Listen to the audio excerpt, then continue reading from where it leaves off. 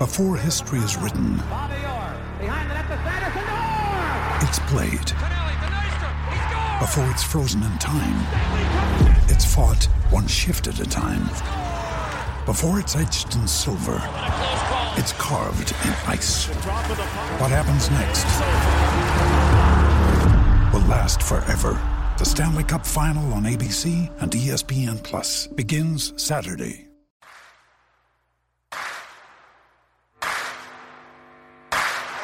You're listening to Setting the Pace, your go-to Pacers podcast with Alex Golden and Michael Facci. Miller for three. Oh, he backed it in. He backed it in. And the game is tied. We're going to overtime. Warren lets it fly. Yes. T.J. Warren is not human. Granger catches, shoots for three to win it. He hits it. To go. Brogdon for three. Got it. O'Neal drives on Yao. Puts it in. Duarte 4-3. Boom, baby. Anthony attacks. Hibbert denies him at the rim. Karis LeVert, people don't realize how good he really is. LeVert, skies high for the jam. Stevenson passes into Sabonis for the basket. Jackson turns, fires, and hits. Oh, Miles Turner, bringing that smoke. Flips it to the big fella, fake shoots, and hits! This is TJ McConnell, and you're listening to Setting the Pace. Pacer Nation, what's going on? Welcome back to another episode of Setting the Pace, and we have got an exciting one for you today. Scott Agness from the Fieldhouse Files will be joining us, but Facci, are the boys back after getting two dominant victories over the Pelicans and the Chicago Bulls? Alex, I told you I wanted to say it bad the other episode, but I couldn't. But now that we beat the Bulls, the boys are almost back. Almost. This was a great win, a 32-point win, the largest ever in Chicago for the Pacers. Everything went right. I mean, life is good once again. And look, all I'll say is the Pacers are 7-5 in their last 12.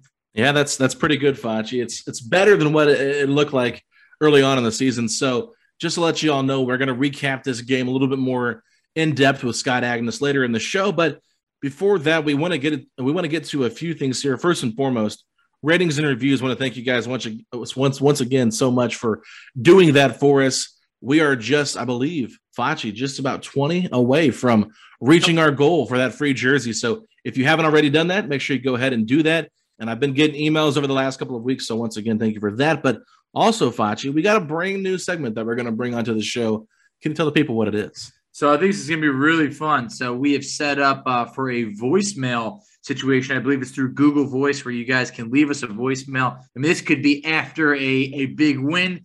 I hope it's not after a frustrating loss, but it could be. But at any time, call the number that we're providing and just feel free to, express your thoughts. We want to be as close as possible with our listeners, whether it's the mailbag, whether it's voicemails, any method possible. We want to hear from you. Yeah, we did this about 2 years ago, but I think we just kind of died off from doing it because we had a hard time. I'll be honest with you, just staying put with any segment ideas that we had. We do it for a little bit and then just kind of get bored with it. But with that being said, we're going to try to do this at least once a week. Not sure what day, but today we're going to debut it on Tuesday, so maybe we'll just stick with Tuesday. But if it's a big win on a Thursday or a Friday and we do a pod that week, we'll make sure to play it. But the phone number that you should call to leave a voicemail, I'm going to say it very slowly so you can take notes if you're listening, is 317-886-8437. Once again, that's 317-886-8437. There's a graphic on all platforms of social media, and that way you guys can check that out. But we already had 3 voicemails left today as we debuted this. So, Facci, let's get into those voicemails before we get to our conversation with Scott Agness. All right, Facci. So we had 3 voicemails come in today, and I think we should start off here first with our friend Aaron at Hugh Pacers and his voicemail. Hey, this is Aaron, or at Hugh Pacers. Just wanted to thank you guys for all the content you create and the consistency with the podcast. I guess my question for this week would be, what is your guys' origin story? How did you guys meet? What made you start the podcast? Thank you for all you guys do, and have a good day. I've explained it quite a bit before on other podcasts, but I'd like to hear your description of how we met, Facci. Yeah, the way I remember it was, growing up in New York, I mean, I never even knew another Pacer fan, period. Couldn't interact with them before social media. I mean, it almost felt like I was just alone. You get on Twitter, all of a sudden you start to get a little bit, you see that there's other people that are just like you. And I've always wanted a podcast before. I don't know how I came across Alex. He must have tweeted, maybe I threw him a follow or something. But I remember one day he was like, anyone want to record a Pacer podcast? And I was like, this is it. I'm just going for it. I can't talk Pacer basketball with anyone else, so why not? We did one of your old shows, and I guess I was somewhat decent enough where you were like, hey, if you ever want to do this again, be more than happy to do another episode. And I remember, I would write a couple articles. You and I started a website that we were doing for a while, the 5x5. Oh yeah, good days there. We've had a couple of different podcasts that we experimented with a few years back that just didn't really click, or we didn't keep doing. And then eventually, me, you, and Tyler Smith, we came up with Setting the Pace, and here we are, maybe close to 4 years later or so. Yeah, so I will say Facci is the one that came up with the name Setting the Pace. We had thrown out some different ideas, but that was the one that stuck. So Facci has the copyright to the name of the show. So if we ever break up, Facci will get that. But with that being said, it was really funny because I think it was not too long ago you sent me a message of how we first interacted. And I was kind of like sitting on a high horse because I was doing some work for the Grueling Truth, which they're still around, but I don't know how popular they are, but they're more like football, boxing, that kind of thing. I was the lead NBA guy over there, and I was doing a podcast called Let's Talk NBA, and then I started one called Let's Talk Pacers. It was just kind of blah. I didn't really know what I was doing. I was still learning, getting my feet wet. And Facci reached out about coming on and wanting to be a guest or whatever, and I was like, all right, we'll see how you do, and we'll go from there. I was just kind of like, yeah, well, this is a tryout for Facci. If you don't bring it, then I'm just going to move on and find somebody else. Yeah, you try to big time me, Well, to be fair, I didn't really know. That's fair enough. And it was my show at the time. So anyway, I thought it was interesting, and so me and Facci, we did work a little bit with the 5x5. Mark Wallen, Rob Sony, and I forget who our fifth person was, but I think it was Andrew something. I can't remember. His name was Zach. I can't remember his last name. Zach Milner, I think is who it was. I think that's probably right. So anyway, nobody cares. But I think Zach's actually done some good work and is actually working for like Bleacher Report or something like that now. So he's big time than Rob and Mark. I don't know what they're up to now because that relationship ended as we moved forward and did our own thing. But with that being said, Facci and I are like, yeah, we still want to talk about the Pacers, but not sure. And I was like, I just don't know how like credible people are going to think we are. So I reached out to Tyler Smith, and Tyler had been writing for Indie Sports Legends for quite a while there. And I'm doing some work there right now for Tyler. So pretty cool. And Tyler came on with us, and then his schedule got so busy that we weren't able to like record very often all together. So we just decided, hey, it might be best to use you kind of more sporadically. And then as that went on, we just kind of did our own thing, and Tyler kind of got busy coaching girls basketball and that kind of thing. So didn't I have like a bad breakup? It was just like hey, we're just both in different time frames right now of our lives. So be easier for me and Facci because we're more in alignment with our lives in terms of what we were going through and what Tyler was doing. He was just so busy. But love Tyler, like having him on the show when we can. And, it was really fun with Tyler.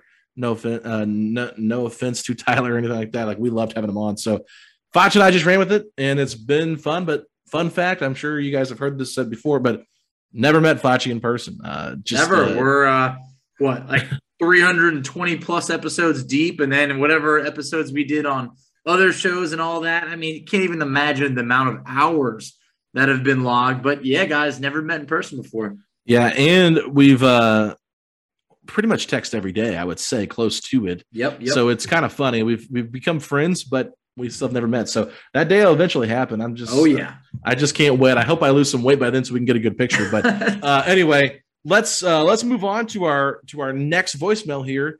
And this voicemail is going to come from our good and faithful listener, the one and only Brent. We're going to listen to his voicemail right now. Hey, Alex and Facci. This is Brent Gentry, big Pacers fan and fan of Setting the Pace podcast. I have a question for you both. If you could have dinner with 3 Pacers players, who would they be and where would you take them? I'll go ahead and go. I would have dinner with TJ McConnell because he is supposed to be a wine guy, a wine aficionado.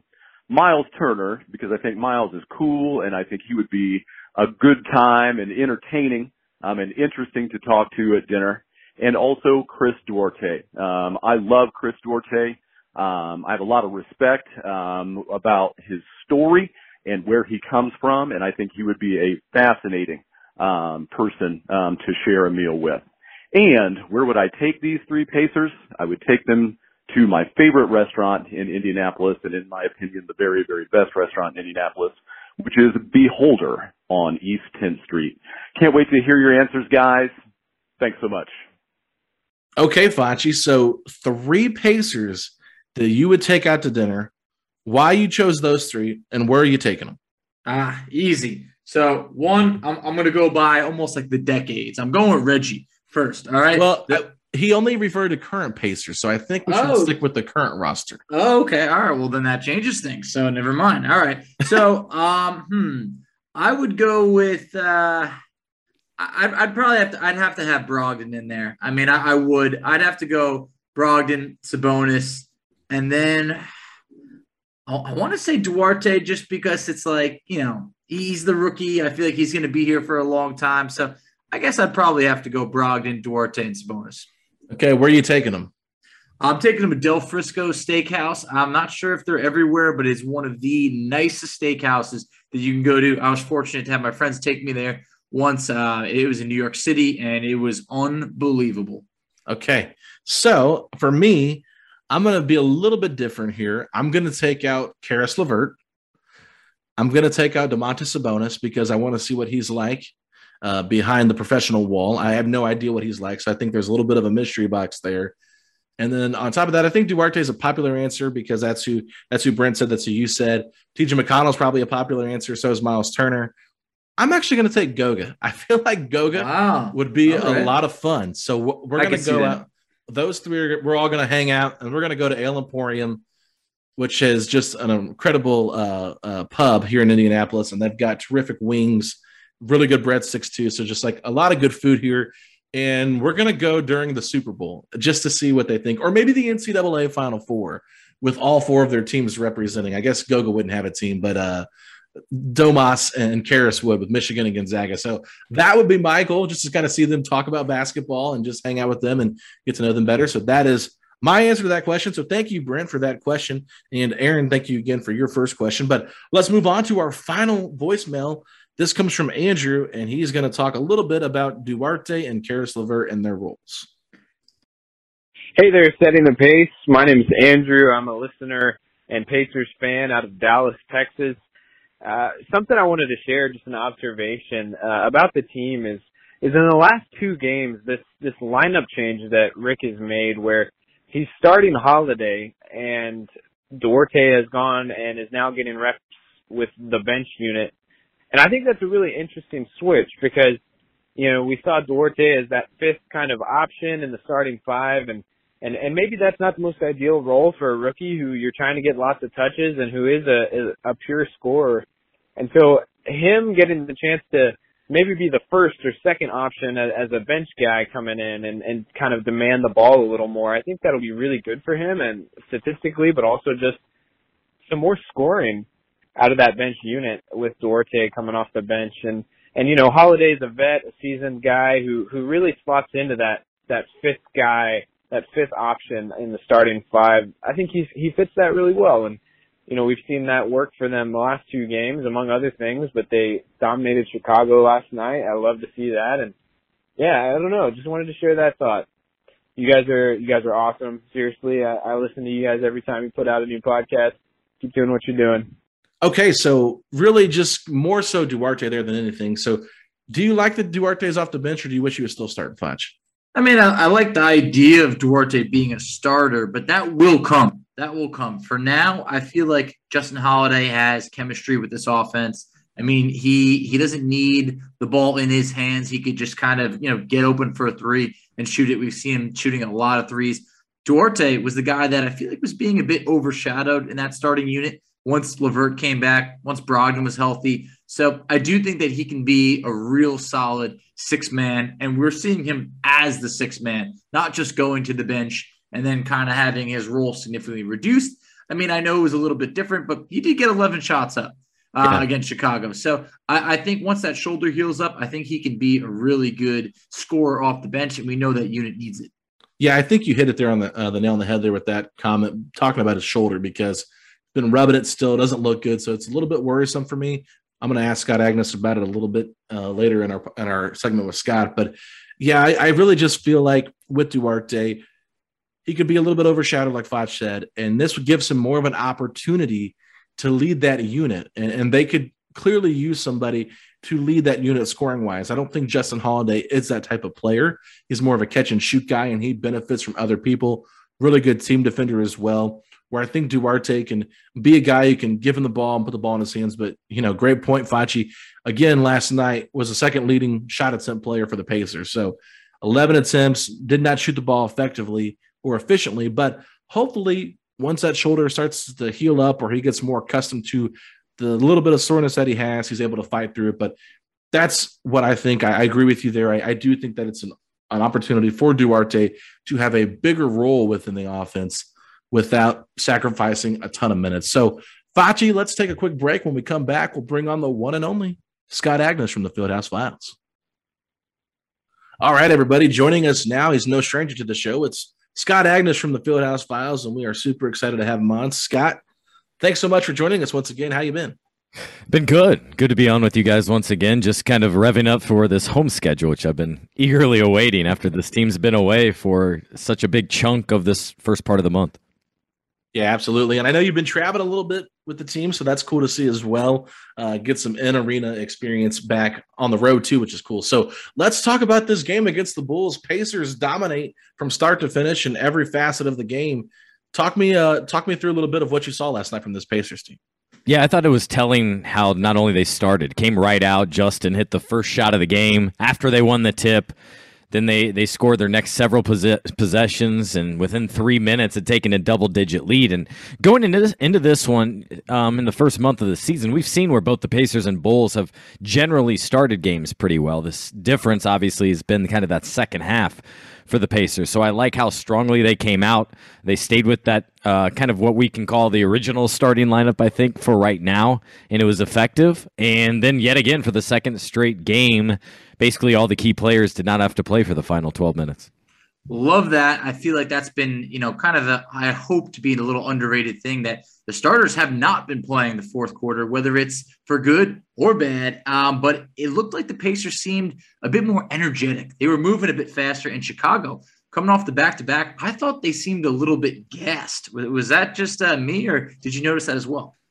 Yeah, this was one of those scheduled losses if you're the Bulls. You have a tough matchup against the Knicks. They were behind entering the fourth quarter, so not only did they have to make that comeback, but then they held on for the win. And all while this is going on, the Pacers are chilling, probably eating dinner and chilling in their Four Seasons hotel bed. So that's a huge advantage for any team. And then on top of that, of course, the Bulls have injuries. They don't have a strong front line right now with Vucevic being out. And on top of that, Alex Caruso has been really strong defensively. He was not out there to be a pest. And Lonzo looked awful. Never had it. Missed every shot, 0 for 7. And meanwhile, the Pacers just carried on from what they had done over the previous weekend. And that was kind of get back to who they were, playing team ball, get back to having the ball flow once again. And Carlisle is now sitting more than we've usually seen. And I think that's a good sign that he's been able to call less plays, which is in contrast to what he was doing on that big road trip where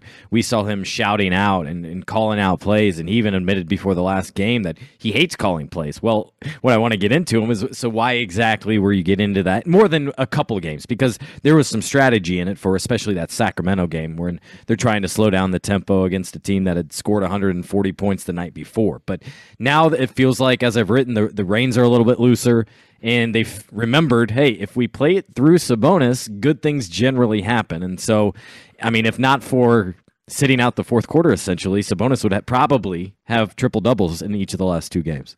Can we talk a little bit about your question to Carlisle after the Pelicans game, asking about Sabonis? It seemed like he kind of deflected what you were asking in terms of playing through him more. I'm just curious if you have the exact quote of what he said back to your question and kind of how you think maybe he views Domas this season. Yeah, I can pull it up real fast, but I was surprised because he basically was a non-answer when it comes down to it. He goes, he was open, so we're giving him the ball. We want to move it. We want to create a good situation for ourselves. We just got to get it moving better. Okay, that wasn't the question here. Like, of course you need to move it better. I think we all could analyze it that way and see that assists have been down, turnovers have been high, and that they haven't been productive. The real thing, and this is the challenge, especially for us right now in the Zoom era and not having practice time. That's, again, why I wanted practice today, to clarify a number of things that have gone on with the team that really aren't conducive to Zooms when you're limited on time and limited questions and things like that. And it's really, generally speaking, the trouble with Zoom is it's a lot more performance-based, kind of, if that makes sense. It feels like the person you're interviewing has to, I don't know, entertain or perform for the camera, whereas that's not the case at practice. I have a recorder, but we're basically having a conversation. So that's the type of thing that hopefully one of these days, probably this next time will maybe be on Saturday this weekend, that I'll be able to talk with Rick and Miles and Domas and get some clarity on the situation and things like that and why it went down and how it went down, because the players were a little bit more open about it. And you can always tell when Domas knows he shouldn't go a place and almost does, right? So when I asked him about that, he was saying, yeah, Coach, so Coach had us playing that way. And then, and so I thought that was pretty telling that then they kind of reverted back to the way in which they all wanted to play and be more free-flowing and call less plays, and that's been a benefit. But as I want to emphasize the last two games, the circumstances have been favorable to them. New Orleans is terrible. The Bulls not at full strength, back-to-back. So you want to be cautiously optimistic about the way in which the Pacers have played the last two games. Exactly. Look, I love saying that the boys are back, but I have to be cautiously optimistic. I don't know if we are back because of the schedule, how it's been lately, but they are trending in the right direction. One player who I really hope continues to trend in that direction, Caris LeVert. LeVert got off to a hot start last night, 5 of 5 in the first quarter after having some rather sluggish first quarters lately. How nice was it to see LeVert kind of, get it going early? Yeah, that was a good glimpse. He scored 10 of the first 12, 10 of his 12 points in that first quarter, and was really instrumental in that first period where he almost outscored the Bulls by himself. But with that said, I mean, you can just see from the eye test, Caris is not completely comfortable. His analytics back that up, has not looked really that sharp, and so he along with Chris Duarte are two guys of concern that I'm closely watching here, starting with the next game and for the next couple of weeks at least, because I want to see them more comfortable. I want to see them ease up a little bit because they're both definitely favoring an injury.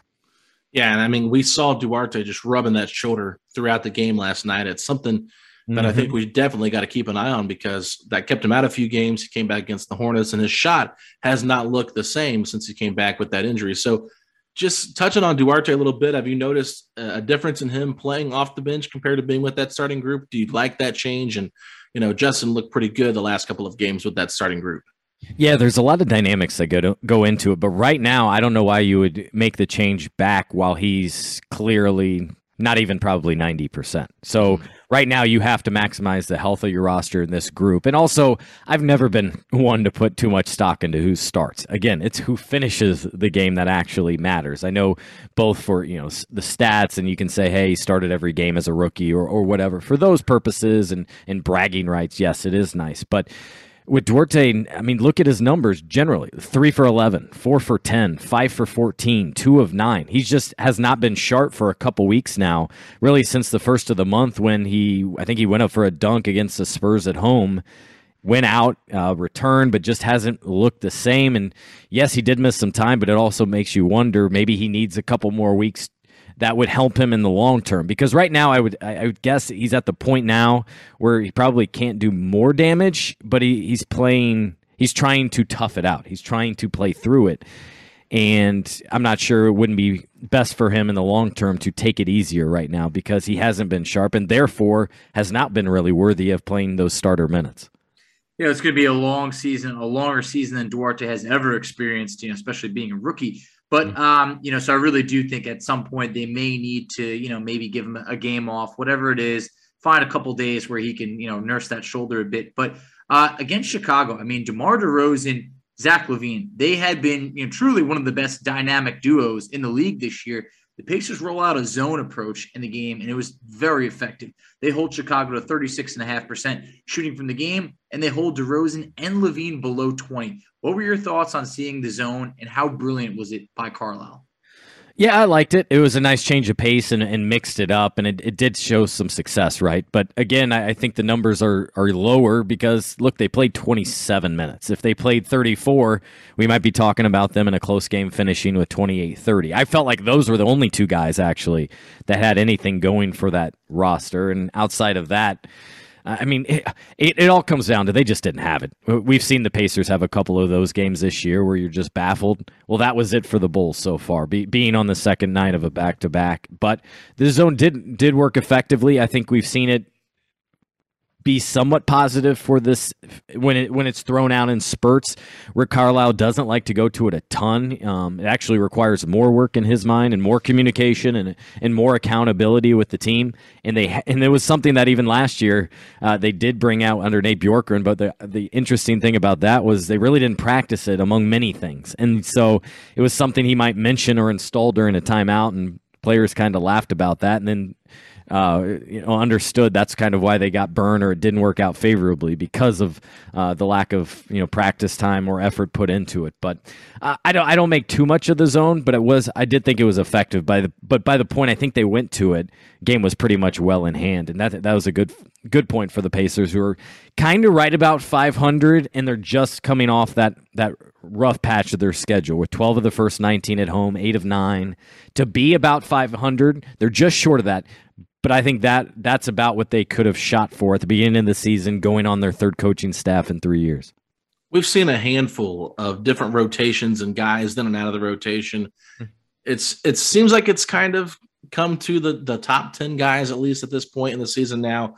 We know who's going to be playing on a regular basis. But what have been your thoughts overall on just the different rotations and guys maybe playing more minutes than like Brissett not starting the first two games in the rotation, having a breakout game against Miami, and now he seems to be back, on the bottom, with the third stringers almost. Can you kind of just talk about how some of these guys have been in and out of the rotation and what your thoughts have been on that? Yeah, Alex, I feel like Rick's kind of settled into what he thinks his rotation is right now. And I see it more as a 9-man group with Jeremy Lamb, with Brad, with O'Shea, and even Goga as kind of on a need basis. We know Duarte is kind of that 6-man coming off. TJ provides the energy. Torrey's the defense, some shooting, some playmaking. And then I really think Keelan's in there because of his shot making over O'Shea. And that's probably been the biggest surprise to me. I believe that O'Shea was more productive, more influential on both ends of floor of Keelan, who's less turnover adverse and things like that. But still, I think what we've seen with this group so far, they've kind of settled in and made of it what they want. I'd be curious, though. I've been shocked as well as how Jeremy Lamb's fallen so far out of the rotation. For a guy that went from 6-man a couple of years ago, had that injury, and I thought he would probably start this year and then kind of ease into a role off the bench, as Duarte would obviously need to start. That hasn't been the case, and that surprised me as well. While we're on the subject of Jeremy Lamb, that's something that I wanted to bring up, and I knew you're coming on. I mean, we have seen his minutes drastically cut to the point where, he's receiving some did not play coach decisions. So is Lamb now that kind of guy that you envision maybe it would be a bit of a surprise if he's with the team past the trade deadline, given his expiring deal? I mean, it all comes down to the other side. If he can't crack the Pacers rotation, who else is seeking him, right? Maybe they can see they want to free up some money on the other side. But if you're the Pacers, also, why would that intrigue you unless you get something back? Because they would like some money to come off their books. They're kind of cash strapped and up against it on the salary cap this year. They got a little bit relief trading Edmond to the Brooklyn Nets, and then they were able to waive him. But I see Lamb as right now a guy that's fallen out of Carlisle's rotation, and it's been stunning to see the team's most veteran guy out there, get the wave with 6 minutes to play. Like, all right, now's your time. He's been productive. He hasn't seen as much time. I'm looking at his game log over the last month: 9 minutes, 16, 10, 8. I thought that'd certainly be more around the 20 range, and as they get into the season, perhaps that's something they'll have to need to look at, is getting him additional minutes, especially if he has more of those nights like he had in Charlotte, where the team just didn't have it, but he did, and was comfortable and confident in his shooting and finished with a season-high 23. Yeah, he did look good in that second half when given the opportunity to play. I don't know if it was more so because Charlotte was taking their foot off the gas, but it was interesting to see the team pull within 3 points with a chance to tie it. Wish they would have got the ball in Lamb's hands there at the end of the game, because I feel like he just always makes the toughest shots, and it's so funny to watch him do it. But the fact that they were even in that was a shock, though, right? Like, that was an utterly embarrassing performance. And then that's why you look for something to change the game. And so Rick went to the reserves and said, have at it, and they did. Yeah. I thought Goga looked good in that game too. Of course, Brad Wanamaker didn't look too bad either. But I just got to ask you, I just got to get your opinions on this team's identity, because you talked about it. You said in Sacramento, like, they slowed the game down, and now you said Rick's sitting down more and they're wanting to play at a faster pace. It's like, I'm not really sure what this team's identity is. I'm trying to figure it out myself. Feels like players are still trying to adapt to their identity as well, and what their role is on this team. I mean, you guys hit on it earlier with Karis LeVert. I'm just kind of baffled a little bit by what this team's identity is. And is that a problem, not really knowing the identity of your own team? To an extent. I mean, that was a big issue last year. That was a topic of discussion throughout training camp, of how they had to create and establish an identity. I don't think they've gotten there just yet, both the primary factor being guys so many in and out of the lineup. And you hate to jinx them or anything, but knock on wood, they're the healthiest, generally speaking, that they've been in over a year. I go back to even before the start of training camp last year, and where this team was struggling entering December. Remember, we didn't know what the status was of Vic, and of course he's not going to play in back-to-backs, and then Goga missed much of training camp and others. Well, right now, yes, Karis and Duarte clearly are not 100% and not feeling great, but right now the only guy really on the injury report that is going to miss time is TJ Warren. So that for one is a big win and something they need to continue. Secondly, they got to figure out it's the ongoing topic, but how much are you going to stay at it with the couple bigs, right? And staying with them versus having more shooting and being productive more from the outside. And I think Duarte not shooting at the rate he was to start the season, that takes a big hit, because he was good for what seemed like 3 or 4 threes per game. Justin Holiday's kind of made up the difference now and shot very well here in recent games, and hit some really big shots when they've needed it. So that hasn't gone without notice. But I still feel like they're finding an identity in terms of who they can depend on. I still believe they're without true leadership on the team. A bunch of guys that can lead by their demeanor, their actions. But for instance, in that Charlotte game, did we see any player say, "Hey, Rick, I got this," and just rip into guys, things like that? Even if it was behind closed doors, you just don't see a lot of that. And I think it's a bunch of really good guys, good, talented guys, but there's no superstar. There's no obvious leader or two on this roster. And so those are a couple of the things that are shaking out and that they have to get corrected, and it'll probably have to wait until next offseason. You know, Alex and I we've been proclaiming, not just proclaiming, but just like really just being loud that we need some more toughness on this team, that when times like that happen, that there is someone that can be like, you know what? No, I'm going to make a play right now and change that. And I feel like we don't really have that, but I feel like a lot of fans, when they look back at maybe season-defining moments, the starters being benched against Charlotte for the fourth quarter, do you think that's going to be a moment that really woke this team up? Or is that just something that maybe lasts for maybe a couple of days, a week, and then it's kind of forgotten? Oh, I think it did wonders, and I am a proponent. Mm-hmm. I am a proponent of that. I tweeted out about it while it was going on. I was actually on a plane as this is going on, listening. And when I saw that, heard about it, I was like, oh, yes, finally. That was something that Nate Bjorken refused to do. He refused to take out the key guys or to prove a point. And maybe quite frankly, it's the history. I mean, you got one guy, a Hall of Fame coach, and the other guy just trying to get started. But still, if you don't hold those guys accountable, who are you going to hold accountable? And so I like the fact that he said, hey, just like the Bulls the other night, they didn't have it. Well, we saw Rick turn to the bench and stay with the guys who made a difference and even allow for them to finish the game. And so even if you lose that game, I think it's a win in the short term, perhaps the long term. And so, yeah, you don't know if it's going to make a difference in the long term, but I think it sets the tone of what Rick's going to be about as the leader of this franchise now and the things that he is not going to tolerate. All right. So the question that we keep getting every single podcast is, do you think, or every single mailbag podcast that we do is, do you think that the Turbonis duo will make it past the deadline? I'm curious your thoughts on that. It's really just hard to know without knowing the buyers out there, right? Yeah. Charlotte would be an obvious choice for Miles Turner, for example. Boston was for quite a while. The teams that could really use a defensive-minded center and a guy that can shoot threes. So if those teams are interested and stay interested, if you're Kevin Pritchard, you have to shake up this roster. We've seen enough of it, but it all comes down to what offers, because you're not just tossing out a guy for the sake of making change. But you do enter a critical point here where you do have Jeremy Lamb in a contract year, TJ Warren in a contract year. Turner, I think, will have 2 more years after this. And it's clear that Sabonis is your guy, although there is that legitimate thought, right, to saying, do you get rid of Sabonis while you can maximize his value right now? The thing is, I think Turner more easily translates and fits in with other teams, whereas like we've talked about, Domas is kind of the center point, the engine, the hub, whatever you want to refer to him as, for a team in their offense. And so that's a little bit more of a shakeup if he went to another team. But I think if it was me, I'd love to see a true point guard in here, and you got to get that. Got to add some more shooters on this roster as well, because that's been an issue for probably a decade here. You cannot have enough shooters, and they lack that right now. Talking about bigs and shooting, 3 years into his career, very inconsistent minutes.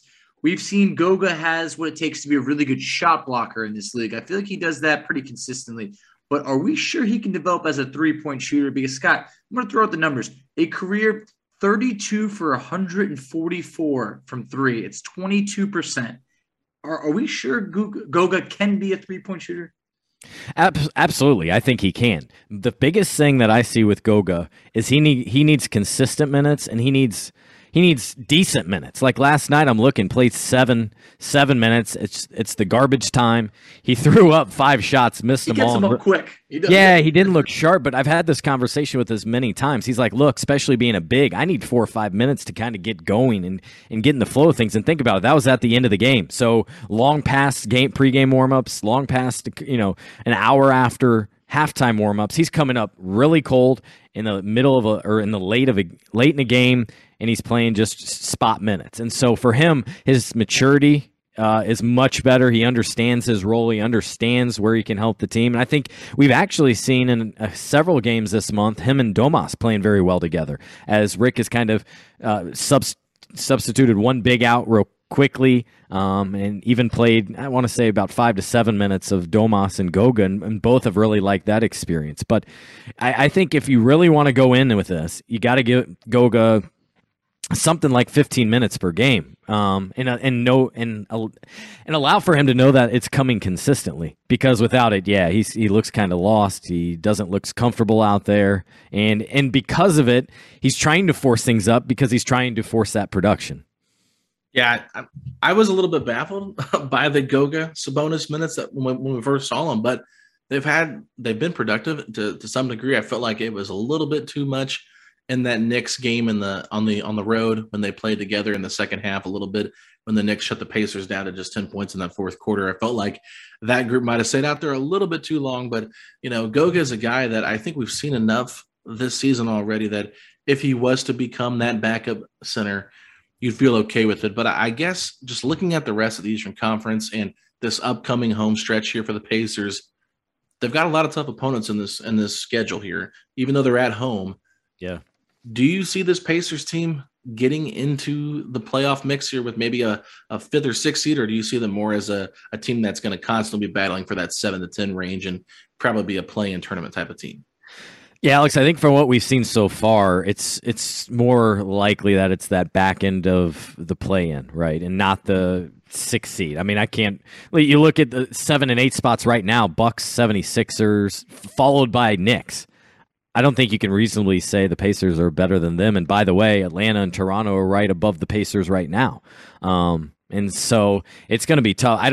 Going into the season, I kind of thought the 6-7 spot was realistic if they did have their health and were able to click. But for a number of reasons, things have not been comforting. And while they do return home, you're right. I mean, I'm looking down at this brutal schedule. Lakers, Toronto, Milwaukee, Atlanta, Miami, Washington, who's been the surprise team, at least for me, New York, Dallas, Golden State. Where's the easy game there? Probably the only one is at Minnesota. Mm-hmm. It's not going to be easy at all. But here's the thing. I mean, when you look at how the Pacers started out, 1-6, they responded by going 7-5 over their last 12.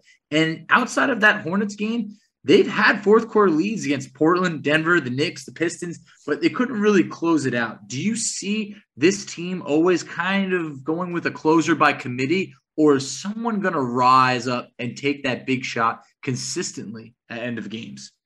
Yeah, I think if they were healthy, to me, that's Karis LeVert. That's the guy you go to. And even if he's not that guy yet, you believe in him. You instill that confidence in him and saying, hey, we're going to lose or win with the ball in his hands. I'd probably run the 2-5 pick and roll with him and Domas, create something out of it. Maybe it ends up in the corner with Justin Holiday for a 3, but those two guys, Karis and Domas, are the two guys I'd be betting on. That said, Malcolm is a solid alternative as well. He's been really solid in the pick and roll and had success there. But I think considering all the factors and the lack of a true dominant player, I think it is by committee, whoever has the hot hand. But I would lean more heavily on Karis if it was me. All right, well, I want to transition here just a little bit, look ahead to this game against the Lakers that we've got Wednesday night. Should be a pretty good crowd, hopefully, at the Fieldhouse, knowing LeBron's going to be in town, and it's the Wednesday before Thanksgiving, so people don't have to work that day. Hopefully people are more apt to come out and watch the game. But obviously LeBron's not playing tonight in the Garden, got that suspension for his altercation with Isaiah Stewart in the Pistons game on Sunday. So what are you looking forward to with this Pacers-Lakers game, and what do you think it's going to take for the Pacers to beat them? First thing I'm looking forward to is seeing Frank Vogel. It's always fun to have him back in town, and I was out in LA a couple weeks ago and was able to have a nice little friendly chat with him. Drew Anthrop's his video coordinator. He's obviously from Indiana and a Purdue guy, so that's always fun. And I never take watching LeBron in person or on TV for granted, because you never know whether it's next year or 3 years down the line that it's like, woo, his career's over. I hope he maximized it and enjoyed it, right? And so I've never been the basher of him, or I'm tired of seeing him in the finals 8 straight years. I enjoy it, appreciate it. And so I'm glad he's available and say not suspended for a couple games and would miss out on it. And actually, Pacers may be benefiting because depending on how he's feeling health-wise, obviously still not 100%, missed a lot of time earlier in the year. If he played, I can almost guarantee you if he was not suspended, he'd definitely playing in his one visit to New York, MSG, his favorite venue, he said. And if anything, you'd maybe see him sit out the game against the Pacers for that load management that we've become familiar with him in Indy, where I forget the exact numbers, but it's felt like he's done that, for the past 5 visits. That has frustrated fans. So to see him, hopefully AD will be all right. I saw he was dealing with a little something in New York, but to see those two guys and Frank and really just an opportunity for the Pacers to, if anything, be shown against a top team and be challenged here. And so then you have old Nate Bjorkgren coming back Friday. And you're right, with these being kind of the holiday games, that's the one good thing about the Pacers schedule is you can kind of predict and expect these games, like the Bulls home game on New Year's Eve. Those are the ones, if you don't have a crowd there, I don't know what to tell you, because that's where they've really they have struggled with their home attendance, but that's also been a league-wide issue, and that's probably a whole separate conversation. But I would expect for both of those games to be well-attended and to be rowdy atmospheres for a lot of people coming home and seeing the Pacers perhaps and the Fieldhouse renovations for the first time in a couple of years. There's no easy games on the schedule. I mean, it's been mentioned the Pacers are playing the last 3 NBA champions in a row, so it's going to be tough. Do you think this Pacers team has a problem with maybe not getting up for every game? Because it seems like the wins that they've had over Miami, over Utah, and then even just the other night against Chicago, maybe games that we haven't expected to win. But then there's obviously that game against Detroit and no one can get out of their mind. So do you think they need to do a better job not overlooking maybe inferior opponents? I think there might be something to that. I'm not sure if it's even overlooking them. It's just playing to the level of their competition, right? Because we saw what they did felt like a couple weeks ago with Utah, with Philadelphia, even with Denver until late in the game. They played pretty well, better than the competition, and won most of those games. But a lot of it, in fairness, I think the last week was the way in which they were playing, where slowing it down. Their pace was just atrocious. As Rick has noted, they were the worst in the league in terms of grabbing a rebound and heading to the other end and pace. And that's not going to be successful for any team out there. So I thought they got away from themselves and not necessarily their identity, but what they need to play. And then with these games, that's a good point. Yeah, the last 3 title contenders. If you can't get up for those, what are you doing? But also, I do laugh at the fact when players need motivation. Like, isn't money enough? Isn't doing what you love enough, or playing in front of your family enough? I do understand maybe a little bit in January, February, where they're kind of the dog days of the year. But right now, still kind of the exciting portion of their schedule. If anything, though, I wish they'd have more practice, and that goes for all the teams, because they haven't really been able to add or implement new things. So I feel like they're kind of all trudging along until they can sneak in a practice day here or there, because days off and practice days are far in between right now. Yeah, no, you're totally right. You shouldn't have to. It's frustrating to see a team not show up. You feel like they should be able to do that every single night for the most part, especially at least, if one guy doesn't have it, I get it. But like the whole team, it's just kind of like, come on now. And I said this on one of the last podcasts. I just said this team's not good enough right now to be able to take nights off against Detroit, against Denver without 3 starters. You got to win those games, especially if you're trying to climb out of the hole that you've got yourself into with injuries and tough part of the schedule and just being under 500. So my last question for here, Scott, as we wrap this conversation up, does this team get above 500 anytime this season? Yeah. I think so. I think they finish with a winning record for sure. Whether it's on this homestand, it's going to be awfully tough, but this would be a great time to do it. They're 3 games under as we record this, with 9 of their next 10 at home. I mean, that's a very good opportunity. They'll probably, I haven't looked at the other team's schedules, but they'll probably benefit from the other team being on a back-to-back coming up potentially. And those are the games you have to win. And I agree with your last point. The game like Detroit or Charlotte, who's playing terribly right now and selfish and turning the ball over. I look at those games, and those are the ones that you do look back in March and are like, oh my goodness, if we had 3 more wins, we're not even talking about the play-in game. We're 5th or 6th, and maybe could rest starters. I don't know. That's a hypothetical conversation, but those are the thoughts you do have months down the road when they could come back to bother you. And you hate for something to happen like in 2014, where, of course, the year Paul George was out most of the year, where they have to win the final game or they miss the playoffs. Well, they lost the game and missed the playoffs. And not only does this team need to get in the playoffs, but we need to see them win in advance, because that dry spell has been haunting for this franchise. It really has. I mean, it's just become the almost like the fun thing for casual NBA fans to say is Indiana's just happy just making the playoffs, and we want to shake that image. But for my last question, the Pacers started defensively just horrendous to start the year. I mean, they were giving up over 119 points per game the first 5 games of the season. However, now, ever since, the start of the season, whatever it is, the Pacers are now up to 12th in defensive points per game let up at 105.3. After last year, they were 25th. They've now held 4 of their last 5 opponents under 500. Do you see this team getting back to the defensive roots that they preached all offseason? Or is this maybe, just kind of a small sample size right here of what we're seeing?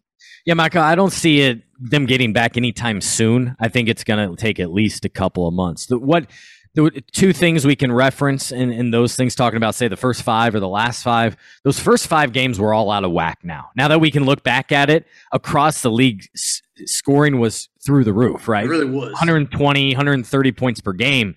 Then things leveled out. And now we're basically seeing where Pacer games are being played 103-98, which feels much more like the Pacers and Bulls of 2008 and 2010, and certainly not the new age. I feel bad for anybody that's playing over-under, because I'm not sure which side you take on what night.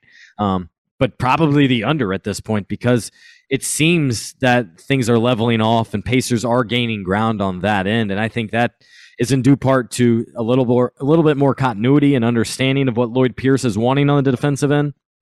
You're also getting guys healthy, and you're figuring out your rotation and what Torrey Craig's doing. And I'd actually like to see him get more opportunities than he's presently getting. And I acknowledge Jeremy Lamb has been awful defensively, but I think you bring him in and give him more of a chance, because what the numbers show us is offensively he's been productive. And so I think he's averaging over 1 point per possession. Well, if you doing that, I think you can live with some points allowed on the defensive end. So there's little tweaks here and there that I'm curious if we'll see and that I'm trying to discover on my own. And those are even those side conversations I'd like to have here, some with the coaching staff, and understand kind of their vision for where they are right now in the minute allotment and things like that. And TJ McConnell is a perfect example. There is a threshold in which he is outstanding and thrives. But as much as you like what TJ produces, I think if he's pushing 30 minutes, that deteriorates a little bit, and the turnovers then become a little higher. He turns it over 23% of the time in transition. So those are the little things you want to correct a little bit. So this team has made some strides over this last week, certainly some positives, but I don't think you can make any grand conclusions, both defensively, Michael, like you asked about, or just the team's tenor. But they're definitely heading in the right direction, and the guys are having a lot more fun. Just look at their demeanor out there, and you can tell this is the way in which they want to play. Yeah, no doubt about it. So, Scott, I want to thank you so much for coming on. It's always a pleasure talking to you, and we want to try to get you on once a month, but I know you've got your own podcast. You've been doing some radio appearances, so don't want to overwhelm you, but do want to thank you for coming on once again. And can you tell us where people can find you at on social media across all platforms? Alex, I'm really disappointed we didn't have an MVP or Defensive Player of the Year discussion. I'm not going to lie. Subtle joke right there. I make fun of those so early in the year, but I appreciate the banter with you nonetheless. Fieldhousefiles.com, Fieldhouse Files podcast, and Scott Agnes on social media platforms. Good stuff, guys. Hey, we appreciate you, Scott. You're always welcome, and keep up the great work. Appreciate you. Yeah, Chris Duarte still in running for 6th Man of the Year, Miles Turner Defensive Player of the Year. I mean, we've got a lot, Scott, that we've got already checked out. So Jonathan Taylor. Don't forget about Jonathan Taylor here. He's coming for MVP. I read where he's on the MVP bandwagon, or you're on the MVP bandwagon, Alex. Oh, I'm totally on the bandwagon, especially if it's going to make Titans fans upset. But anyway, it's he's a fun player. But anyway, thank you again, Scott, and we will talk to you. I'm sure we'll talk to you soon. All right. I want to thank Scott Agnes once again for coming on the show. Always enjoy Scott's insight, as he is doing a great job covering this team for the Fieldhouse Files and over at fieldhousefiles.com. But Facci, overall, I mean, this Pacers team, it just feels good to see them playing a little bit better basketball. And I'm not sure what it was exactly. We've had conversations about what could have been the thing that ignited this team to start playing better, but I'm just glad to see it. Absolutely. I mean, it's been tough, whether it's the injuries. I mean, also the Pacers have they played 12 games on the road so far to I believe it was their first 7 at home. So, I mean, that's a big ratio. I believe that's the largest disparity in the NBA. So we got a large home stretch coming up that I'm looking forward to, where I feel like this is the time that the Pacers can rack up some wins here. Now, the opponents, they don't get much easier. But at the same point, hey, you got to find a way to trend in the right direction, and this team is trending in the right direction.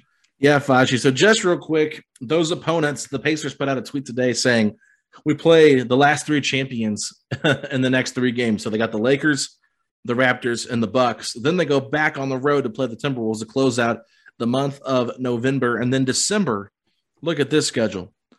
Hawks, Heat, Wizards, Knicks, Mavericks, Warriors, all at home, all against really good teams and all teams that are above 500 or 500. Then they go on the road to play the Bucks, come back home to play the Pistons. Then they go back on the road to play the Heat. Then they come home and finally catch a break against the Rockets, who are currently 1-16. Then they're back on the road again for the Bulls, back home for the Hornets, and then back home again for the Bulls. So really, I mean, a good opportunity here to make some ground in this Eastern Conference if they can get some wins together. Not saying that they won't, but it's going to be a tough schedule. There's some easier games in there on paper, but right now, I mean, this is a tough, brutal schedule once again for the Pacers early on in the season. It really is. I mean, look, it's all about trying to find that light at the end of the tunnel. And I'm just finding that light in that the home stretch coming up is going to be big. The Pacers, they've struggled on the road, significantly better at home. So I just feel like at this point, I mean, they're 5-2 at home.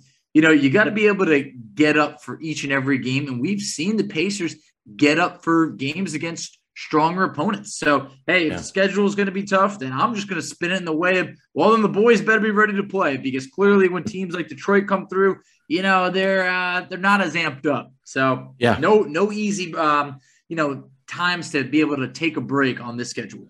Absolutely, Facci. So I think that wraps up our show for today. Facci, you will not be on tomorrow's show because you'll be out of town. So I just want to say happy Thanksgiving to you and Babe, and I hope you guys have a terrific time with your family and friends, and you guys have safe travels wherever you're headed.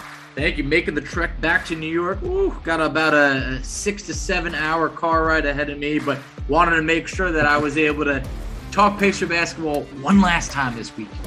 Absolutely. So, Facci, where can the people find us at on social media? So you can find us on Twitter at SettingThePace3. You can find Alex on Twitter at AlexGoldenNBA. You can find me on Twitter at _FACCI. You can find us on Instagram at Pacers Talk.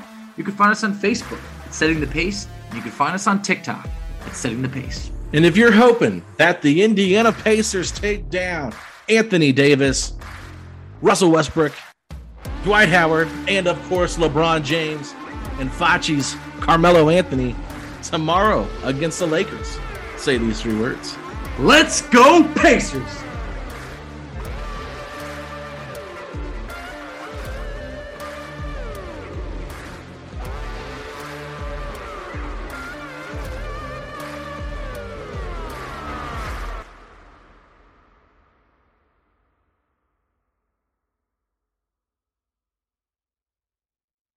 As a veteran, I live with health impacts from my service.